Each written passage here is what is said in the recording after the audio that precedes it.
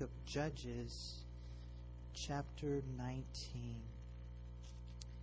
It's amazing to me. Lord willing, if we're still here next week, we'll finish up the book of Judges. And I've never taught through the book of Judges before, so I didn't realize what a blessing it would be. I guess I misjudged the book, huh? And so I found out, wow, this is a cool book.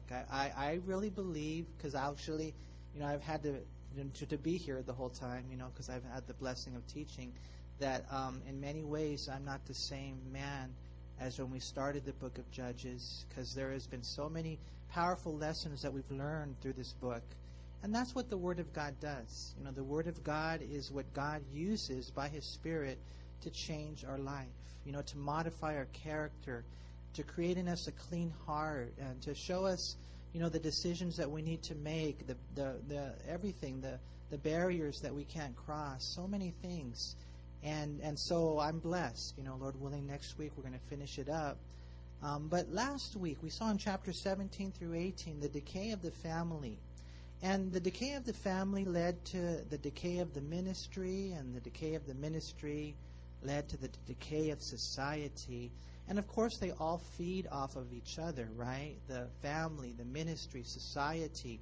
And when one's down, the others are going to be hurt as well. But I really was just challenged and reminded of how important it is to make sure that things are right in my own house, in my own home. And I pray that you would have that conviction as well. You may think, well, I things aren't right at home, but I come to church and I know how to put on an act, and I know how to fool everybody, and I don't offend people at church or whatever. But it's got to be right at home. There's got to be holiness in your house. It will affect the ministry. It will affect this church, and it will affect the world that we live in. And it'll get really, really bad. We saw last week the decay of family and ministry and society. And, it was a crazy thing we saw in chapter 17 through 18. But now in chapter 19, we're going to see that dark scene is followed by scenes that are even darker. It's crazy. Maybe you're here today, and one of the things I think that we're going to come away with in this chapter right here is a heavy warning from God. Because if you don't live right, your sin will find you out.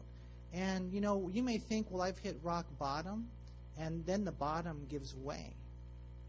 It's crazy. And that's why it's important that we serve the Lord with clean hands. We see in the book of Judges that things will get even worse today, and we're going to see, in one sense, even worse next time. And where sin leads, down, down, down to hell. And that's why we have to take heed. The Bible says these things were written for our own admonition. And I'm talking about, sins like doing drugs, doing alcohol. Some of you here that maybe are involved in sexual sin and you're not married. It could be lust. It could be pornography. It could be pride. It could be prayerlessness. It could be you not getting into the Word, not spending time with the Lord, not serving the Lord. It could be you mistreating your spouse, mistreating your children. It could be so many things, sins of commission, sins of omission. They're all sin. And that's why we have to flee sin. Judges is about a people who would not crown the Lord as king.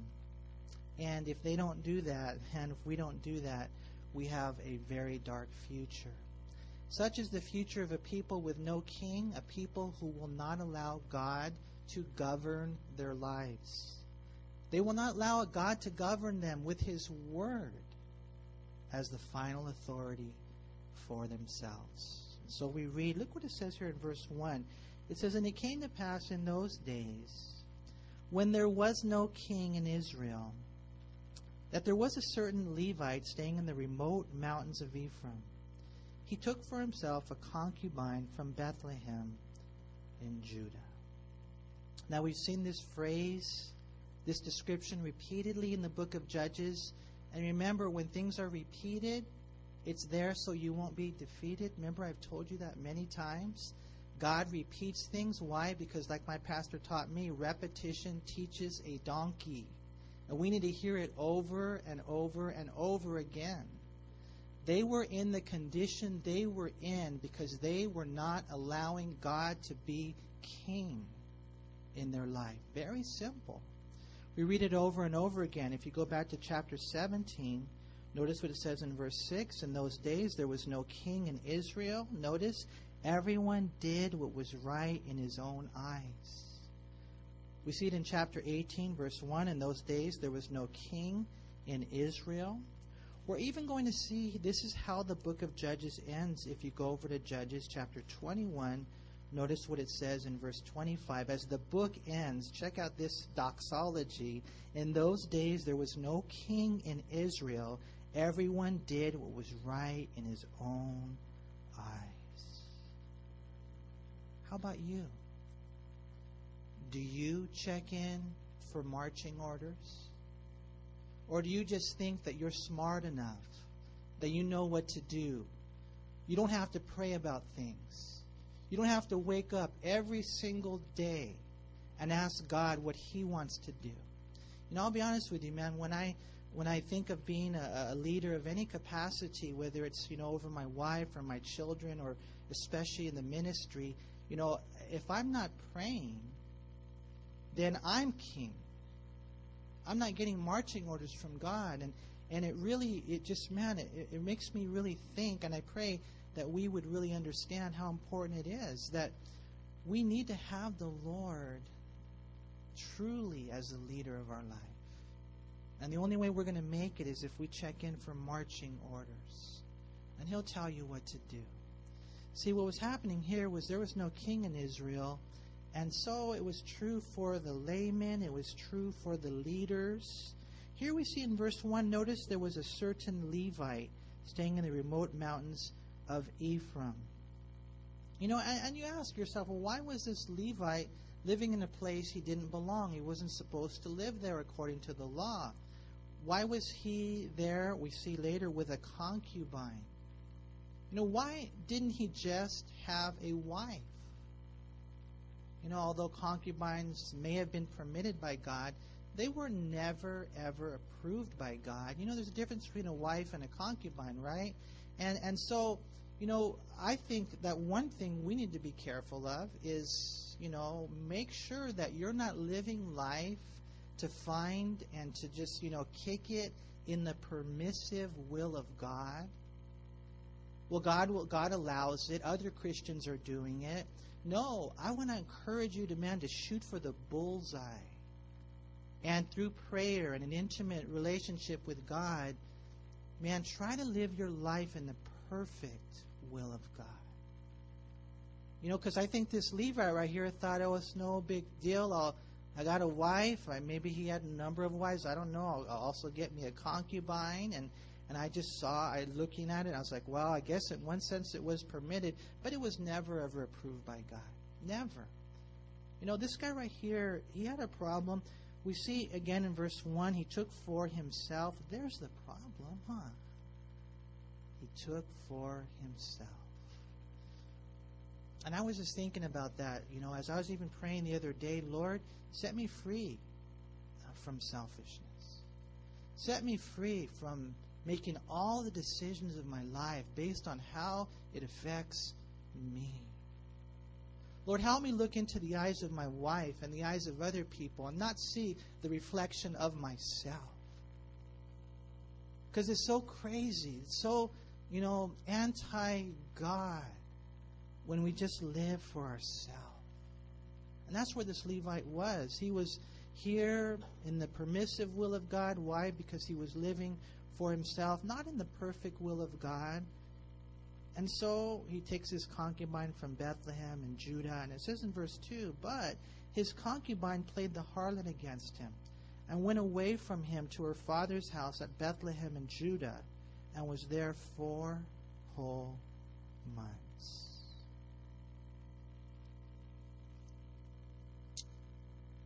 Throughout the account in our study today, I don't know, how many of you guys read ahead, just out of curiosity? Okay, so nobody did. Okay, that's all right. No, I'm just joking. Maybe some of you did. But it's okay, because this is a crazy story. It's all right. Today, we'll let you slide. But, this right here, we're going to see through the whole account, the Levite, he never really loves his concubine. You could just see it very clearly.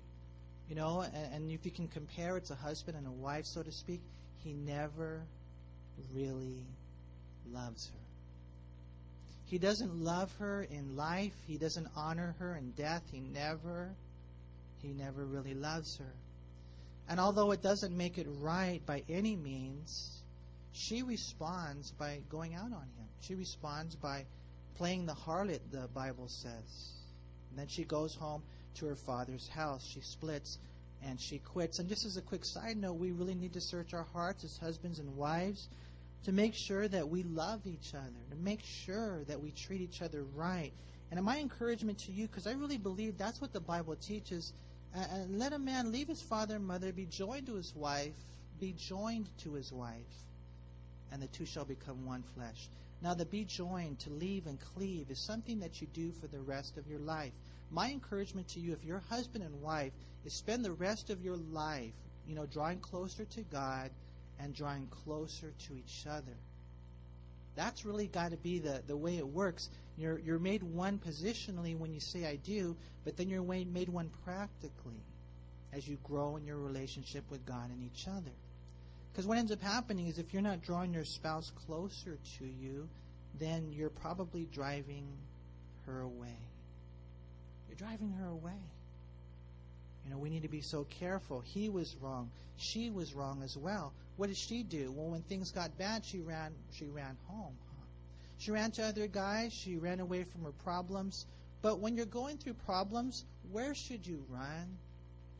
Run to the Lord. I know it's hard. I know it's difficult, and you just want to run out the house, or you want to go, and sometimes, depending on who you are, maybe you just want to go get drunk or high, or just want to eat a whole bunch of ice cream or something. I don't know how you guys respond to it, man, but some people go to therapy, they go to psychologists, they go to their friend who doesn't even give them godly counsel, and sometimes they go even to their Christian friend a little too soon when they've never really run to the Lord. You got to run to the Lord, not run home. And especially if you're married, then be so careful that you don't run to your parents. I don't know if you guys knew this or not, but did you know that that's probably, that's what they say, the third most common reason for divorce is the over-involvement of in-laws in a marriage? It happens a lot. Here we see this girl, she ran home to her father. So then we read in verse 3, it says, "And then her husband arose and went after her to speak kindly to her and bring her back, having his servant and a couple of donkeys with him.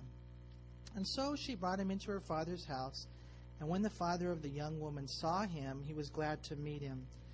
Now his father-in-law, the young woman's father, detained him, and he stayed with him 3 days. And so they ate and drank and lodged there." We read in verse 3 that her husband arose. Notice again it says, "and went after her to speak kindly to her."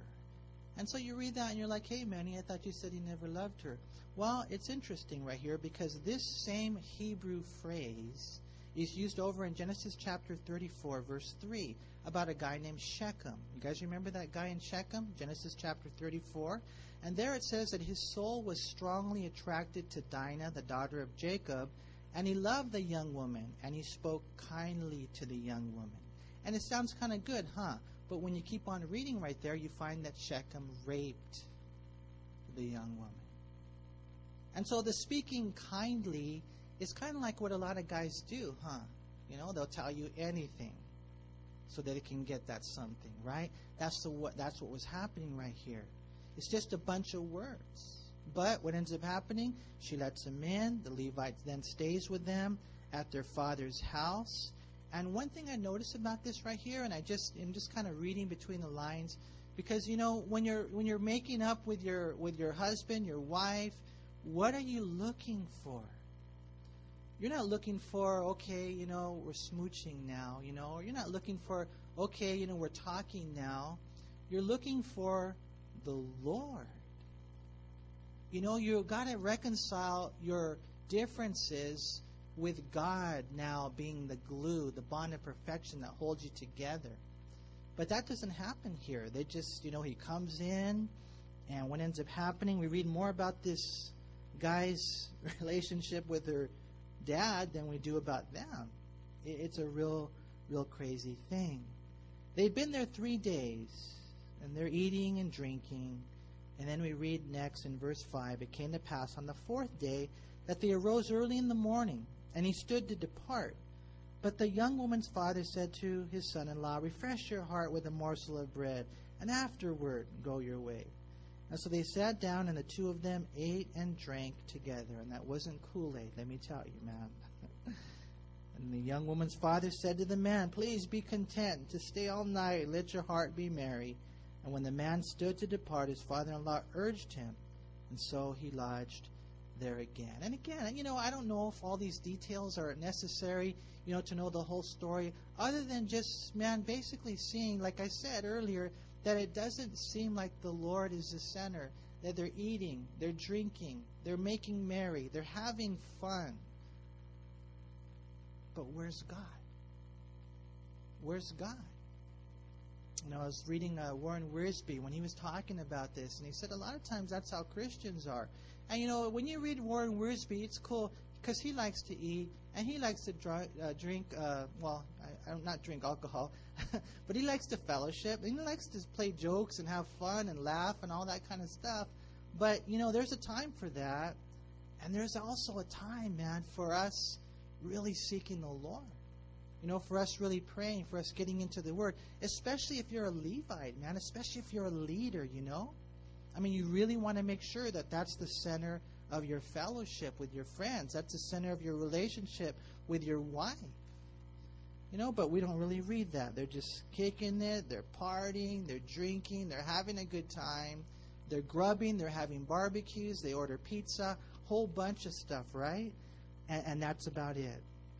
And so they stay, and he's there, and then another day goes by, and then finally we read in verse 8, it says, and then he arose early in the morning on the 5th day to depart. But the young woman's father said, please refresh your heart. So they delayed until afternoon, and both of them ate. There they are again, just grubbing, And when the man stood to depart, he and his concubine and his servant, his father-in-law, the young woman's father, said to him, look, the day is now drawing toward evening. Please spend the night. And so the day is coming to an end, and lodge here that your heart may be merry. Tomorrow go your way early, so that you may get home. However, the man was not willing to spend that night. And so I don't know for sure. Basically they're just kind of telling us the story about what happened. He was there 3 days, 4 days. On the 5th day, this ends up happening. He delays, he stays, but when the father tries to keep him there one more day, what ends up happening, they're like, no, you know what, I got to split. I got to go home. He doesn't give in this time. And it's probably something he should have done earlier. He probably should have done it earlier even that day, because look what happens, you guys, in verse 10. So he arose and departed, and he came to opposite Jebus, that is Jerusalem. With him were the 2 saddled donkeys. His concubine was also with him. And they were near Jebus, and the day was far spent. And the servant said to his master, come, please, and let us turn aside into the city of the Jebusites, and lodge in it. But his master said to him, we will not turn aside here into a city of foreigners, who are not of the children of Israel. We will go on to Gibeah. And so he said to his servant, come, let us draw near to one of these places, and spend the night in Gibeah or in Ramah. And so, again, what ends up happening? They finally head out. They come to a place called Jebus. And you guys remember the Jebusites? You guys remember that? Okay, they were supposed to kick them out. They never were able to do it, right? Because the Jebusites were too strong. And so what ends up happening is when this guy travels and he's going north, he's going home, he ends up coming to the Jebusites area, and the guy says, hey, let's kick it here. Let's stay here. This will be cool. And what ends up happening is the Levite says, no, we can't stay here because this is not a good area. It's kind of like certain places of El Monte are good, some are not. Kind of like that. You go to downtown LA, you go to different spots, that are really hot, right? And you're like, you know what? This is not a good place for the family, so to speak. And so what ends up happening is they end up going a little farther, and it's getting later. I know sometimes, I don't know about you guys. How many of you guys, when you're growing up, your mom said you got to be home before it gets dark, just out of curiosity? Okay? Those were moms that cared and dads that cared. Mine didn't. They're like, hey, did you come home last night? No, I'm just joking. But when your parents, because what ends happening at night, not a lot of good things happen, right? Even the police officers, they say, you know what, you go out with us, and during the day we're not going to see a whole lot. You go out at night, that's where all the action is, right? And so this guy is right here. He's like, you know what, we got to get there before dark. It starts to get late, and notice what ends up happening in verse 14. It says, and they passed by and went their way, and the sun went down on them, there it is, near Gibeah, which belongs to Benjamin.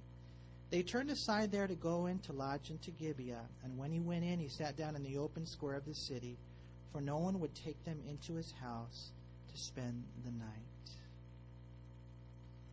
And so they say, we can't stay here because this is a bad area. We got to go farther to Gibeah. That's where all the good people are. That's where all the godly people are. But they get there to Gibeah, and it's late, and they go in, and no one wants to take them in. Now, you got to understand the way it was in the Middle East. That would be really strange, because if you were to go into the Middle East and you needed a place to stay, hospitality was a huge emphasis for their life. Even today, the rule of thumb is in the Middle East is that you should open your home for people to stay in at least 3 days. Check this out, even if they're your enemy. It's crazy, huh? That's how huge hospitality is. You need a place. You need to stay. They didn't have hotels. They didn't have Motel 6s back then. You need a place. Come on. You can stay with us. And that's the way it is. For those of you guys who have read the Bible, you've seen that, huh? Always. Hey, you need some grub? They go and they make a big barbecue for you. I mean, they bless you with their hospitality. We see that in the Bible. But for some reason, and by now he should have been scratching their head, no one seems to welcome us in. And so they're there in the open square, and they're kicking it there. And look what happens in verse 16. Just then, an old man came in from his work in the field that evening, who also was from the mountains of Ephraim. He was staying in Gibeah, whereas the men of the place were Benjamites. And when he raised his eyes, he saw the traveler in the open square of the city. And the old man said, where are you going? And where do you come from?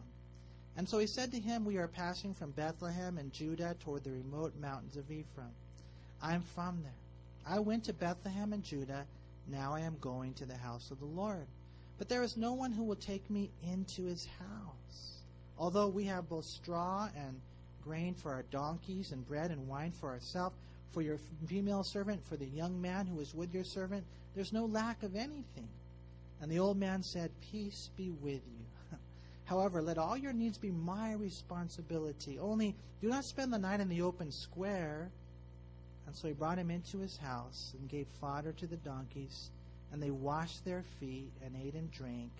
And they were enjoying themselves. And we'll stop right there. And so there they are, kind of like in the open square.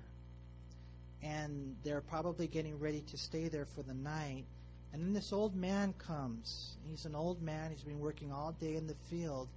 And he's an Ephraimite. He just happens to be from the same place that this guy's from. And what ends up happening is he invites the travelers to stay with him. He says, man, no problem. I'll take care of everything for you. It'll be my responsibility. And so he brings him in. He feeds him. He feeds his donkeys. He washes their feet. Isn't that cool? And there they are, something that we see over and over again. They're getting drunk. They're drinking again. And you know that's not going to lead to any good, right? So what ends up happening next, we see right here, it says in verse 22, in the second portion, as they're there enjoying themselves, suddenly certain men of the city, perverted men, surrounded the house and beat on the door. They spoke to the master of the house, the old man, saying, bring out the man who came to your house, that we may know him carnally. But the man, the master of the house, went out to them and said to them, No, my brethren, I beg you, do not act so wickedly. Seeing this man has come into my house, do not commit this outrage. And what we see, you guys, and what we're going to learn tonight is that when God is not leading your life, when Jesus Christ is not the king of your life, then your life will continue to get worse and worse and worse. It is a natural digression if you choose to lead your own life apart from God. We see it in the family. We see it then affects ministry. We see it then affects society. The country that we live in, the great United States of America, unless they turn back to God, this country is going to go down. We see that, and it's very clear. You know, we see this happening to the nation of Israel. Remember at the beginning, man, the Lord was with them. The Lord parted the Red Sea. The Lord, eventually parted the Jordan River. The Lord gave them, remember when we read in Joshua, for you guys have a good memory, chapter 6, victory in Jericho. Chapter 8, victory in Ai, and just going on and on and on. God's giving them victory. God's blessing their life. They have love. They have peace. They have joy. They have victory. They have goodness. They have everything that their hearts ever really wanted. God was blessing their life.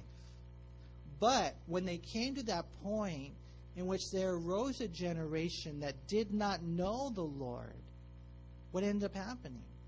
They went and they did their own thing. I don't need to ask God for directions. I'll live my own life. I'll do my own thing. I don't need to read the Bible. I don't need to pray. I don't need to go to church. I can keep drinking. I keep getting high. I keep sleeping around. I like pornography. And on and on and on. And what ends up happening to this country? We come to a point now, and I know it's not a popular thing, but what ends up happening is, we said, God, we don't want you in our schools anymore. We don't believe that you made us. We believe that we are, products of evolution, that we are here by random chance, that it's a series of fortuitous occurrences. It's got nothing to do with the God who made us.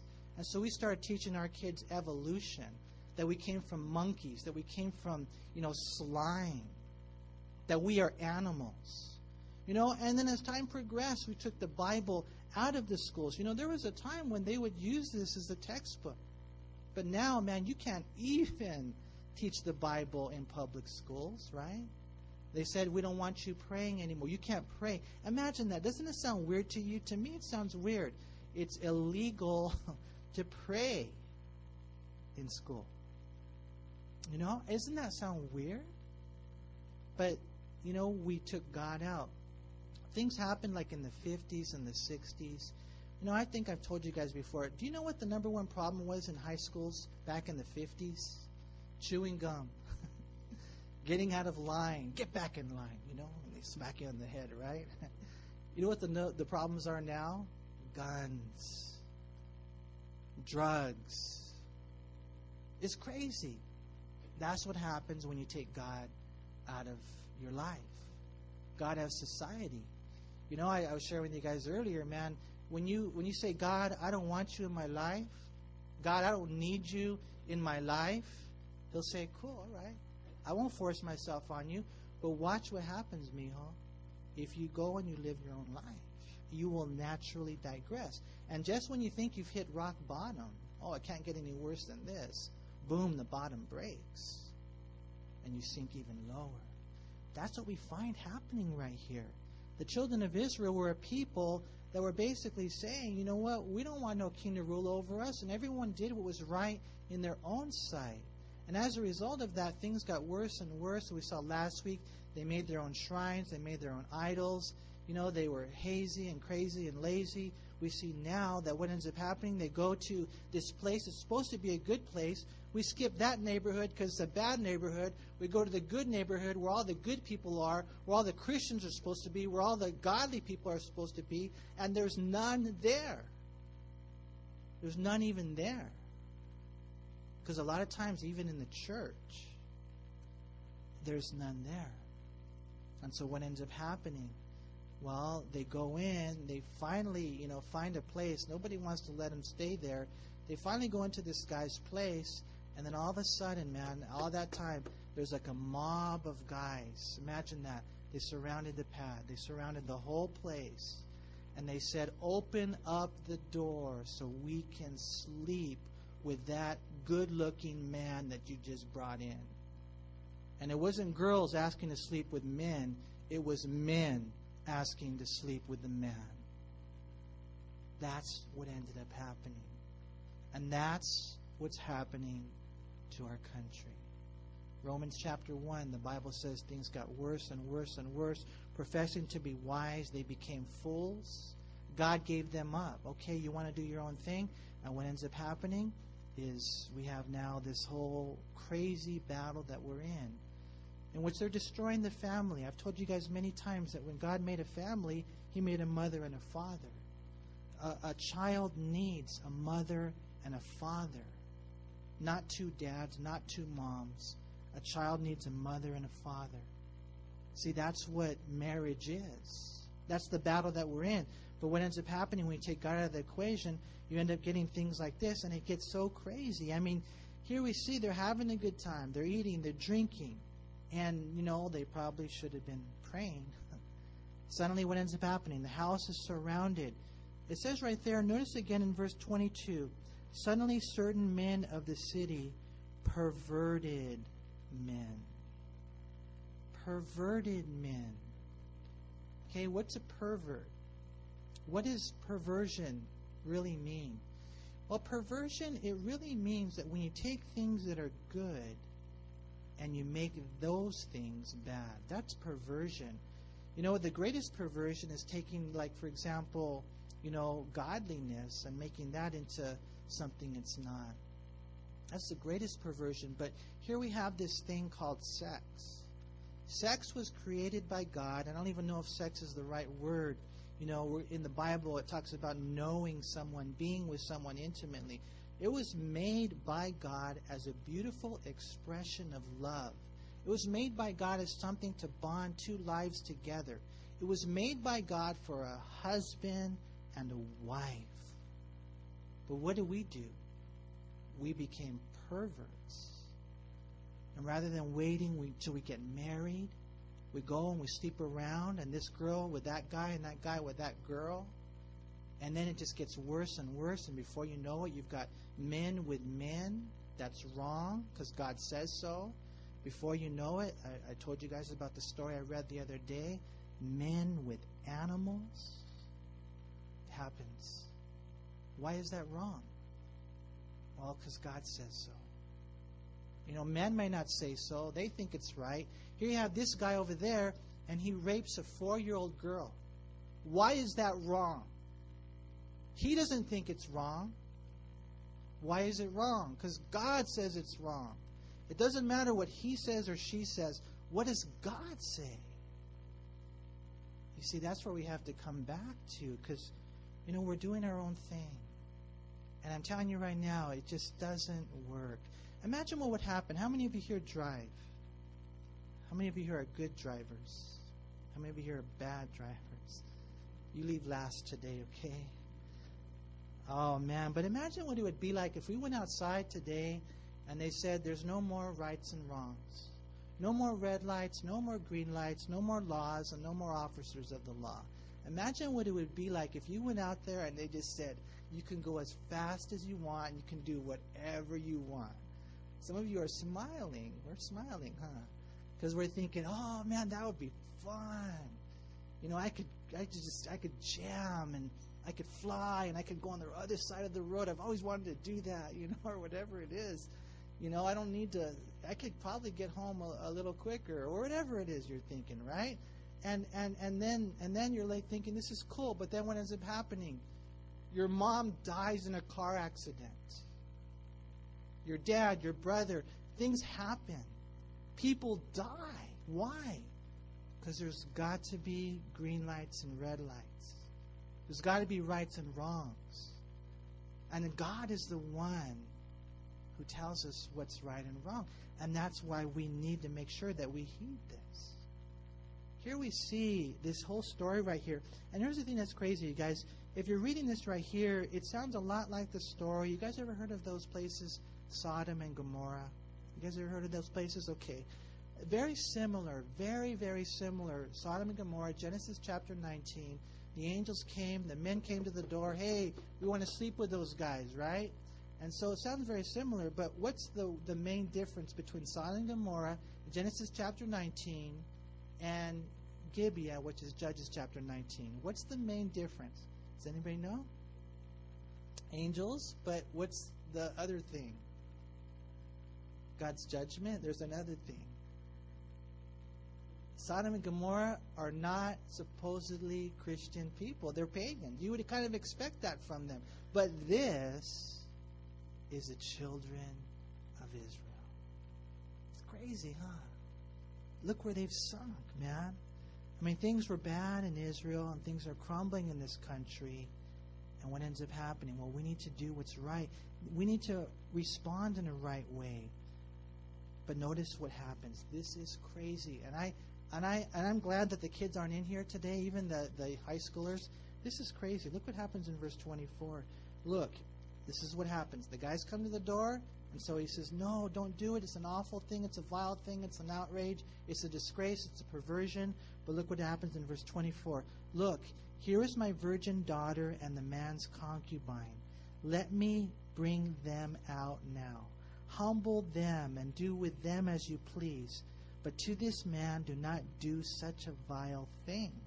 But the men would not heed him. And so the man took his concubine, brought her out to them, and they knew her. They raped her and abused her all night until morning.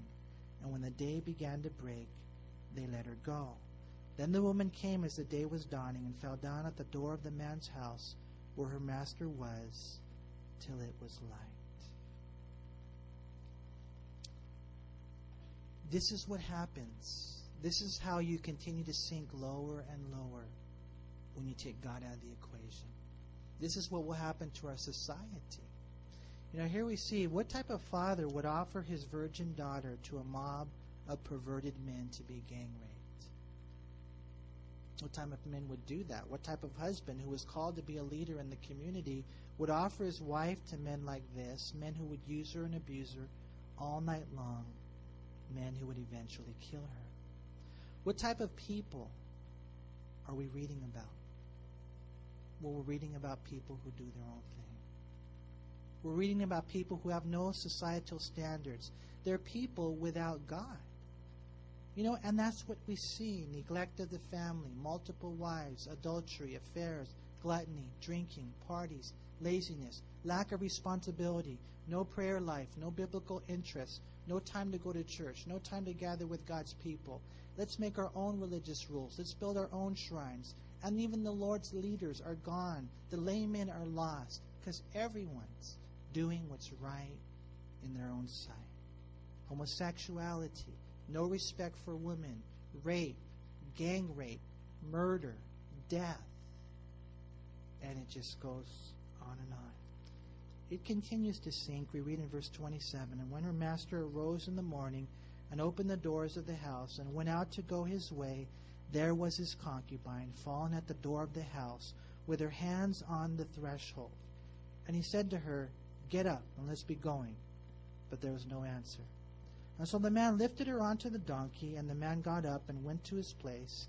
And when he entered his house, he took a knife, laid hold of his concubine, and divided her into 12 pieces, limb by limb, and sent her throughout all the territory of Israel. And so it was that all who saw it said, "No such deed has been done or seen from the day that the children of Israel came up from the land of Egypt until this day. Consider it, confer, and speak up." And it breaks your heart. It breaks your heart. You know, God doesn't author evil, but God allows evil because we're not robots, right? I mean, I don't know how this man slept that night, but somehow he slept. He got up to go. I don't know if he knew his concubine was there. You know, I think he was just going to leave her. But when he sees her, he tells her, "Hey, get up, let's go."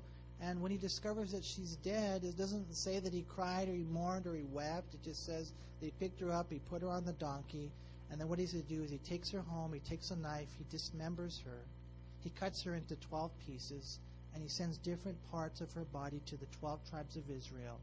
That's his way of dealing with it. And when you look at that, you find that, it does get the attention of the nation. We're going to see that next week. There's this whole thing that happens as a result of what happened here. But the bottom line is this guy right here, he was the type of husband that didn't treat his wife right when she was alive, and he didn't honor her when she died. He saw the sins of others. He didn't see his own sin. And rather than humbling himself, right here is the opportunity for this man to get his life right with God. What does he do? He takes a knife, he cuts her up in pieces, and he sends her throughout the land. And just as a closing thought, you guys, what do you do when things happen? What do you do when you see sins of others or just the struggles that we face as individuals? Do you, scheme up things? Oh, I'll give him my daughter. I'll give him my wife. Sleep with her. That'll take care of that situation. How awful that is, And what do you do? Oh, we'll get the attention of the nation. We'll cut her up. You know what? That wasn't God's will. That was not God's will. God wanted this man at this point in his life, right there, God wanted him to get on his knees. God wanted him to get on his face, to humble himself, and to change his life, to turn to God, to return to God. At that point, when he was facing all this craziness and all these struggles and all these trials, right there, God wanted him to give him his heart. But unfortunately, what does he do? He goes and he takes matters into his own hands. God help us, man, to understand the way that it works. God wants to be king of our life. Let me read to you one more verse before we have communion. You guys don't have to turn there. But in John chapter 12, I like this because there's a lot of verses we could have turned to. Are you guys praying about who our next president will be? You guys talking about it? Hey, I think he should. I think he should. Whatever, right? That's cool. That's cool. And we talked about that last week. We should. But a better question is not who the president will be, but who the king will be. Who will be the king of your life? I love what we read in John chapter 12. It says in verse 15, "Fear not, daughter of Zion. Behold, your king is coming, sitting on a donkey's colt." And I thought that was so cool, man, because maybe even there's some here today, you're afraid. You're afraid of the things that you're facing in life. You're afraid even of entering into a relationship with God.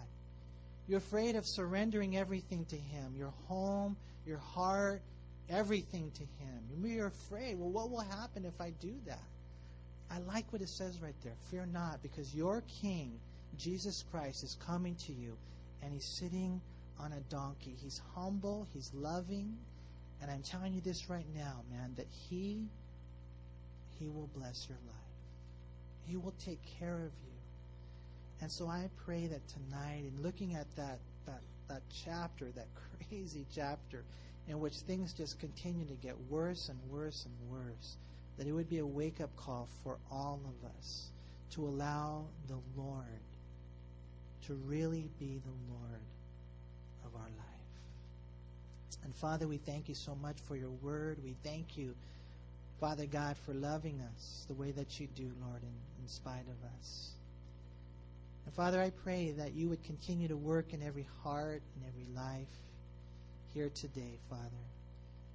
And I just pray, Lord, that every single person would be surrendered to you today. And if you're here today before you partake of communion, maybe you've